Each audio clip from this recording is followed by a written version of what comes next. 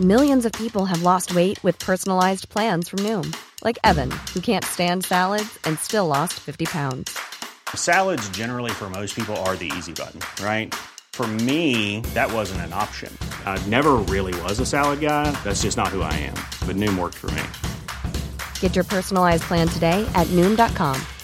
Real Noom user compensated to provide their story. In 4 weeks, the typical Noom user can expect to lose 1 to 2 pounds per week. Individual results may vary. This Mother's Day, celebrate the extraordinary women in your life with a heartfelt gift from Blue Nile. Whether it's for your mom, a mother figure, or yourself as a mom, find that perfect piece to express your love and appreciation. Explore Blue Nile's exquisite pearls and mesmerizing gemstones that she's sure to love. Enjoy fast shipping options like guaranteed free shipping and returns. Make this Mother's Day unforgettable with a piece from Blue Nile. Right now, get up to 50% off at BlueNile.com. That's BlueNile.com. Welcome to the Julia Hartley-Brewer Daily. If you missed any of my Talk Radio breakfast show, don't worry. We've put some of the punchiest bits of this morning's show into a bite-sized podcast, the Julia Hartley-Brewer Daily. Enjoy. Online, on DAB, and on the Talk Radio app. Talk Radio. Delighted to welcome Universities Minister Michelle Donnellan to the show. Good morning to you. Good morning. Let's talk first of all about what's happening with university students. Comes under your remit there. There's plan for rapid testing to be rolled out so that university students can leave university, return home, spend Christmas with their parents, as many are desperate to do after a very strange term at university. How is this going to work? How is it going to be rolled out? Yeah, so you're quite right. It has been an extremely difficult term for students. That's one of the reasons that we made sure that we made the pledge that students can go home for Christmas. And this is about making good on that in the safest way possible for their loved ones and their communities. So testing is actually just one element of that. Fundamental to the plan is the fact that we've all got this 4 weeks of national restrictions now. Working with our top scientific advice and the chief medical officer, the advice we've been given is that at the end of that 4 week period, the risk that students will pose going back will be much reduced. And so we created this window that between the 3rd of December and the 9th in which they can travel back. Universities will be staggering that between their faculties and between one another, so that it alleviates pressures on transport, etc. And the reason why we picked the 9th is because if the student gets symptoms on the 9th or they're picked up on trace, it still allows them enough time to isolate before they get back. Now, testing is what we're doing to complement that. And we're going to target that testing, especially in those universities that might be of higher risk. So they might be in areas of higher R rates. They may have more vulnerable students that are registered to that university. So, for example, BAME students. So today's all about giving students confidence there is a route for them to get home for Christmas. OK. I mean, again, everything seems to be very much focused on Christmas Day. It's almost like the government is pinning everything on. As long as people can sit around and have the turkey with more than just the immediate people in their family on Christmas Day, everything's going to be all right. And you refer to restrictions. It's not restrictions. It's a lockdown. It's a massive infringement on our freedoms. I mean, have we had all these infringements and these restrictions so that students can have this extra freedom? I mean, a lot of us would be saying, I'm not quite sure whether that's our problem. Absolutely not. So the reason why we've got the national restrictions is to gain control of the virus, to bring down that R rate, and to make sure that we can try and get back to some sense of normality for all of us. And that is crucially important because at the heart of that is saving lives. You know, the Prime Minister's been very frank. He saw advice. It was stark and frightening advice about the pressure it would put on the NHS. And the potential that we would end up having to break that fundamental principle of the NHS, that it's open and available to all. And I think that's a terrifying thought and one that really sharpens minds. Nobody wants these restrictions at all. But we need to do what we can to gain control of the virus. Okay. I'm obviously Universities Minister, which means I'm also university responsible for students. And I think it's crucial that we can ensure they get home for Christmas. They have had a very difficult term. Are we going to make sure, though, that they do actually get the online learning for the end of term, which they would normally be getting in person in a lot of these universities? Because, yet again, like a lot of the schools, not every university has been delivering. So the 9th is not a date where everything has to cease. We've said by the 9th, in-person learning has to cease so that students have the opportunity to get back in time or to do any self-isolation that they may need to do if they're tested positive. The general model we've seen is a blended one, both in person and online. And we think that's important because we prioritise education. We didn't want people to put their academic journeys on hold. And in person is fundamental to that. we do need the next generation of nurses, the next generation of doctors, of scientists, of engineers, etc. And Sage warned of the mental health ramifications of having no in-person learning. That's one of the fundamental reasons why we've worked so hard to keep universities open throughout this process. Okay, well, let's talk about the people trying to get to university in the next couple of years. Those pupils taking A-levels, taking GCSEs a couple of years ahead. The decision of the Welsh Government to cancel all of the external examinations in Wales next spring and next summer. That, of course, led to a lot of concern. That's what's going to happen in England as well. Your boss, the Education Secretary, Gavin Williamson, has said, no, that isn't what's going to happen. We are going to go ahead with exams, just to delay them by 3 weeks. In England.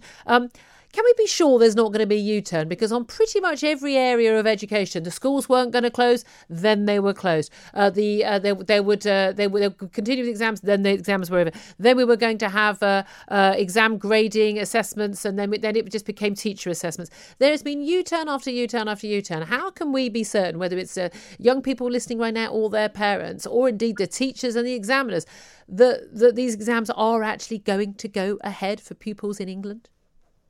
Yeah, so we're in an unprecedented circumstance with this pandemic. We are trying to give everybody clarity at every stage and be as transparent as possible, but that's not always going to be possible given the nature of coronavirus and the fact that it's so unprecedented. But we've been very clear. We believe exams are the best form of assessment. What we need to do, though, is continue to ensure that it's the fairest.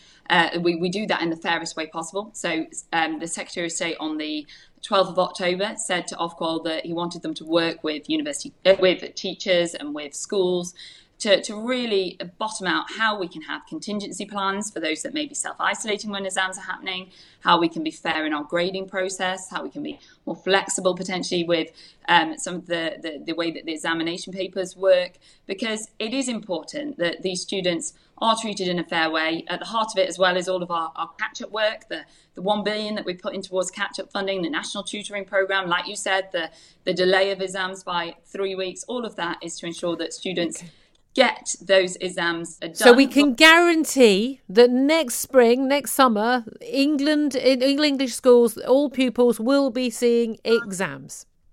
You know it as well as I do that you can't guarantee anything with the pandemic. But what I've said to you today is that we believe exams are the fairest form of assessment.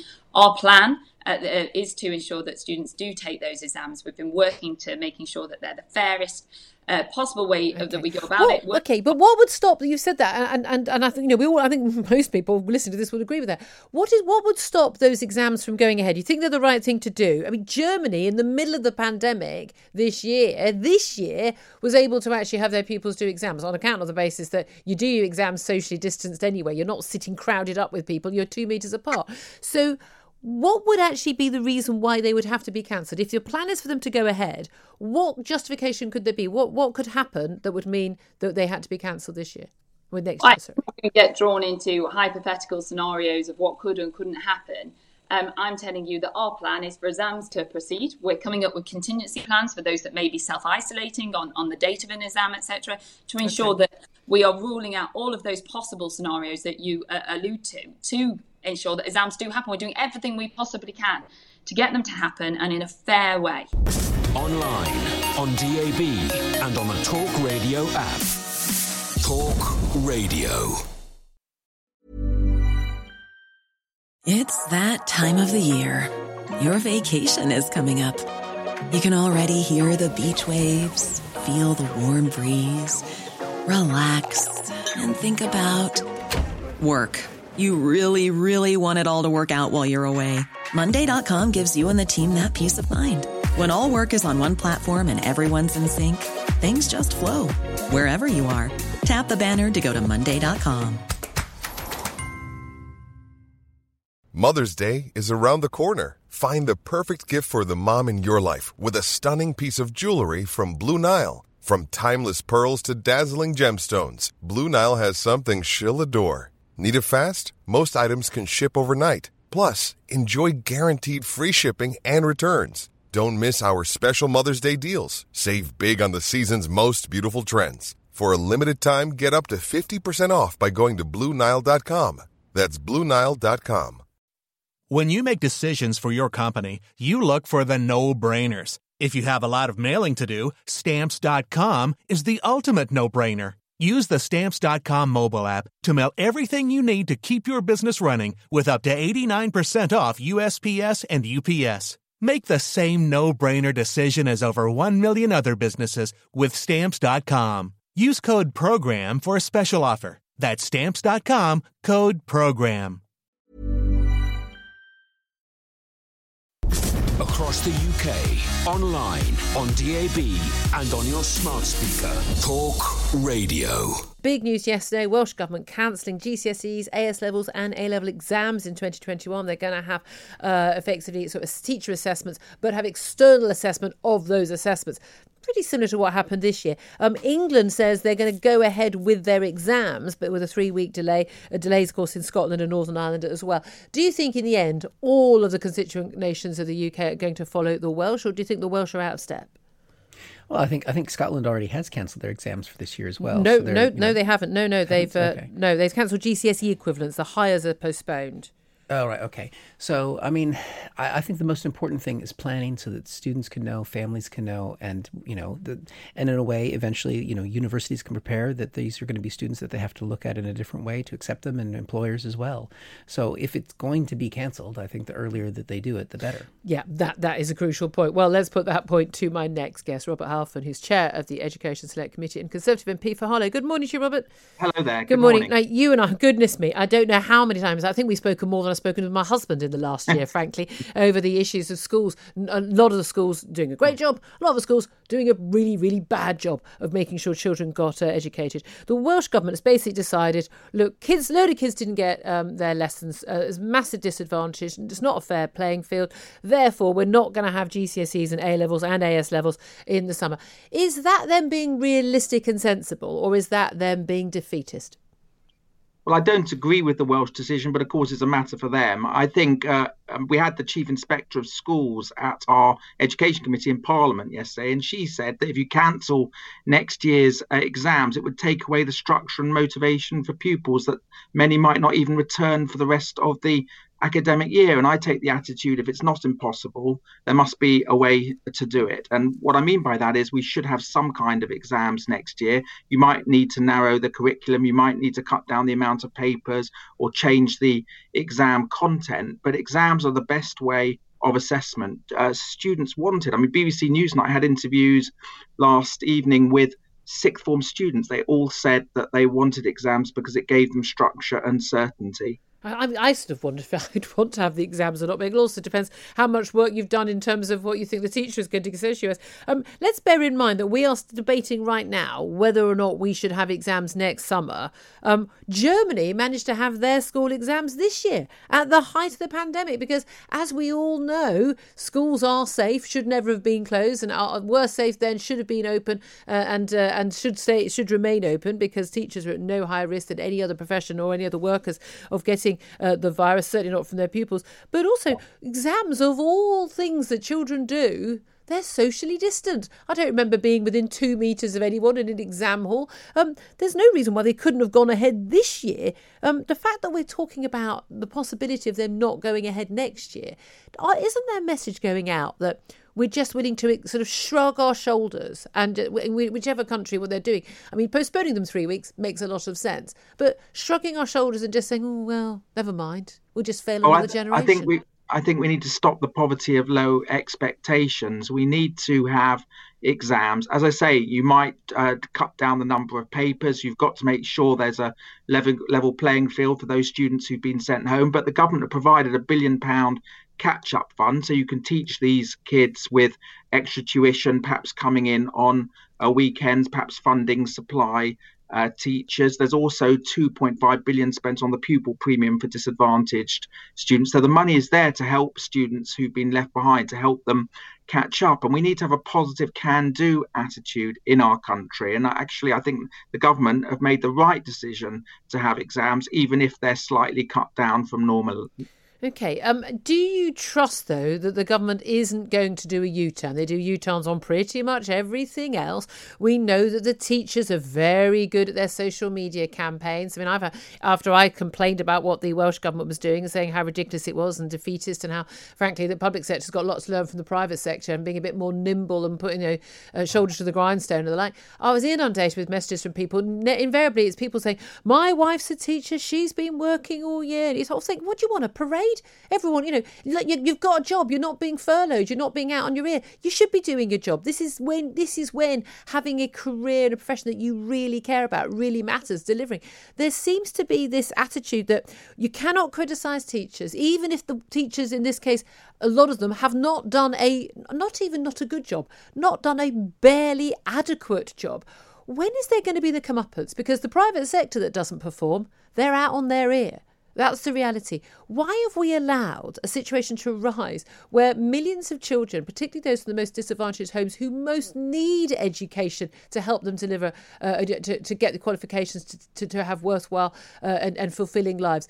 Why have we allowed that to happen? And everyone's sort of going, oh, well, never mind. I mean, we are talking about this having an effect on 5-year-olds from this year. This will have an effect in 15 years' time when they're not in the university places they could have got and not having the careers they could have got. We've just, as a nation, seem to have just gone, never mind. Well, I think we allowed, and we talked about this many times, millions of children to do virtually no learning at all, despite the individual efforts of some schools and some good teachers and support staff. But millions of children did hardly any learning. I question Ofsted about this. They should have had a much more proactive role during the lockdown, contacting school heads, contacting local authorities, working with schools to make sure that children were learning. The government should have done more. There now is a directive to make sure from the Department for Education that children are learning. It's better late than never, but the government have got to be firm. The regulators have got to be firm. I do actually believe there are many good schools and many teachers who do want to do exams and who are out there saying that. And the government have got to be very firm that even if it may be a cut down version, it is much better. It's the fairest way of assessment. It gives children structure. It's the way our school system is designed. If other countries in the world can do it, then so should we be able to. Yeah, I'm with you all the way on that. Again, I don't see why other countries can. I mean, the decision to move them back 3 weeks, that makes a lot of sense. We've seen delays in the exams at Northern Ireland and in the Highers equivalent of A-levels effectively in Scotland as well. Let me ask you also about students at university. We're now talking about rapid tests being rolled out at university to enable the young people, certainly a lot younger than you and I, to return home at the end of their university term times. There is some concern about, we had huge numbers of young people moving from their homes to universities and then catching the virus and possibly risk of spreading the virus. And now, of course, the risk of them going home and obviously going home often to middle-aged parents, maybe if we see people spending time with grandparents at Christmas. Are you concerned about this at all? Well, of course, you have to be careful, but my view is that it's much better for families, mental health, well-being, if they're all together at Christmas. And I think the idea of keeping students in lockdown, lonely in campuses, and you've got universities building fences around these campuses, as happened last week, I think that would be a disaster, to be honest. And I think actually families would be much better off if students were at home. What we've got to ensure, though, is that the online learning that students are doing is second to none. And the government, the universities minister, the Office of a Student should be monitoring that day by day, contacting the universities, making sure that students are getting first class online learning while they go back for Christmas. Across the UK, online, on DAB and on your smart speaker. Talk Radio. Here are the words that Greg Clark actually said. If I look at what happens to high-profile female footballers, high-profile coloured footballers, and the abuse they take on social media. Right, now the eagle-eared there will notice that he said the words coloured footballers, not footballers of colour. One is a hugely offensive, racist phrase, and one is acceptable language in 2020. Many people might perhaps not know the difference. However, he has now lost his job for a number of other comments he said, and a lot of people saying he's a dinosaur, not fit to be representing the game. should he have gone? Calvin Robinson is a school governor, education consultant, and former assistant principal, and he joins us right now. Good morning to you, Calvin. Good morning, Julia. Good morning. How crazy is it? Well, this is it. I mean, he was brought up, we picked up on this by Kevin Brennan, a Labour MP, saying, "Oh, you just used the phrase coloured footballers. Did you want to correct that?" And immediately Greg Clark did say, "Oh, if he'd said that," and he said, "People, footballers of colour," and he said, "Look, I worked in America and I've been sort of trained to use that sort of language, but if it was a slip of the tongue," he apologised immediately. There was no malicious intent or racist intent in what he had to say, as far as I could hear. Should he have gone? As a coloured person, I still don't understand the difference between a coloured person and a person of colour. It's like this Cornell University renaming their English department to a Department of English. We're just playing semantics now, aren't we? It's all about intent, as you said. I don't think he intended to be racist. He was fighting racism. He was saying the abuse these people face online is not right. And, as he acknowledged, the words he used might not have been acceptable in 2020, but it's hard. It's difficult to keep adjusting your language in. It is. I mean, it is culture. In terms of what would have been normal, acceptable language in my day from someone who was not racist and is not racist. The language that my parents used. These have all changed. Now, I understand the difference between saying people of colour and coloured people. And the use of the word coloured. This comes from a time of segregated United States, and the movement towards from coloured to black to African American. We know the unacceptability of the word of the N word. Obviously, everyone knows that, but also the other N word, Negro. Again, that was introduced sort of as a less racist version. Some people would have thought that was more acceptable. No longer acceptable, and for understandable and good reasons. For an awful lot of people, black and white, people trying to say the right thing with no racist intent in their hearts or their minds whatsoever. It is getting very difficult for a lot of people to know what it is they can and can't say, and the fear that saying the wrong thing, the penalty is huge now. Yeah. I mean, growing up, I was always called half caste, and then it got upgraded to mixed race, and then it was person of colour, and now I think it's BME. But I don't know who's getting offended on my behalf, because I don't particularly enjoy any of these terms. To me, I'm just Calvin. But, if you need to categorize me for some kind of scientific reason, then whatever label you choose, as long as you're not using it derogatory, I don't really care. And it always comes down to the context and the way it's being used. And I think Greg Clark was fighting racism. He was arguing for diversity, arguing against abuse online. So in that context, his intention was good. And after being told the words he used weren't appropriate anymore, he apologized. But there's no forgiveness. This woke cancel culture are very unforgiving. They are the intolerant ones. I don't think in this instance Greg Clark was intolerant. They are. There seems to be a view that he's an old dinosaur. Oh, he's got form. He's, he was talking also in the same bit hearing about younger girls not liking the football being struck at them very hard, about being gay and that being a lifestyle choice. Now, I don't agree with him on any of this. I don't like his language, particularly any of this, but I don't have an issue with anyone having those views and expressing those views in the words that they choose. I don't really want to police other people's language unless I think it's outrageously, clearly offensive and deliberately intended to be so. That's the key thing. It's the intent. Do you think that a lot of this, though, is just an excuse to get rid of someone who they consider to be male, pale and stale? Well, that's it, isn't it? If they wanted to educate people and wanted to improve the discourse, they'd accept the apology and let him learn from it. But this is about control. They're controlling the language so that they control what we think. So if they control what we say, they control the messaging. And that's what it's all about. It's not what he said. It's how he said it. It's, the message was positive. It was inclusive, diversity. But the words he used weren't appropriate for them. So that's the tool they're using to get rid of someone that they consider to be not in the approved narrative. A lot of people will say, oh, well, brought it on himself. He should know the deal. He's paid a lot of money. And a lot of people have said that to me this morning. Tough. But a lot of people think that, well, this isn't going to happen to them because they're not above the parapet. They haven't got a big, important job. That's not what's happening, though, is it? This is actually happening to ordinary people in ordinary jobs all over the place. it's a massive overreaction. And when we see things like this happening on a large scale, other companies and institutions copy it. So I'm getting messages from teachers who are saying, I've said the wrong thing, I used the wrong word, I'm now worried about my job. People are getting cancelled left, right and centre for the language they're using. And it's difficult to keep up to date with what are the okay words to say. Online, on DAB and on the Talk Radio app. Talk Radio. Thanks for listening to the Julia Hartley Brewer Daily. If you liked what you heard, please subscribe and give me a good review. And don't forget to catch me on the Talk Radio Breakfast Show every weekday from 6:30 until 10.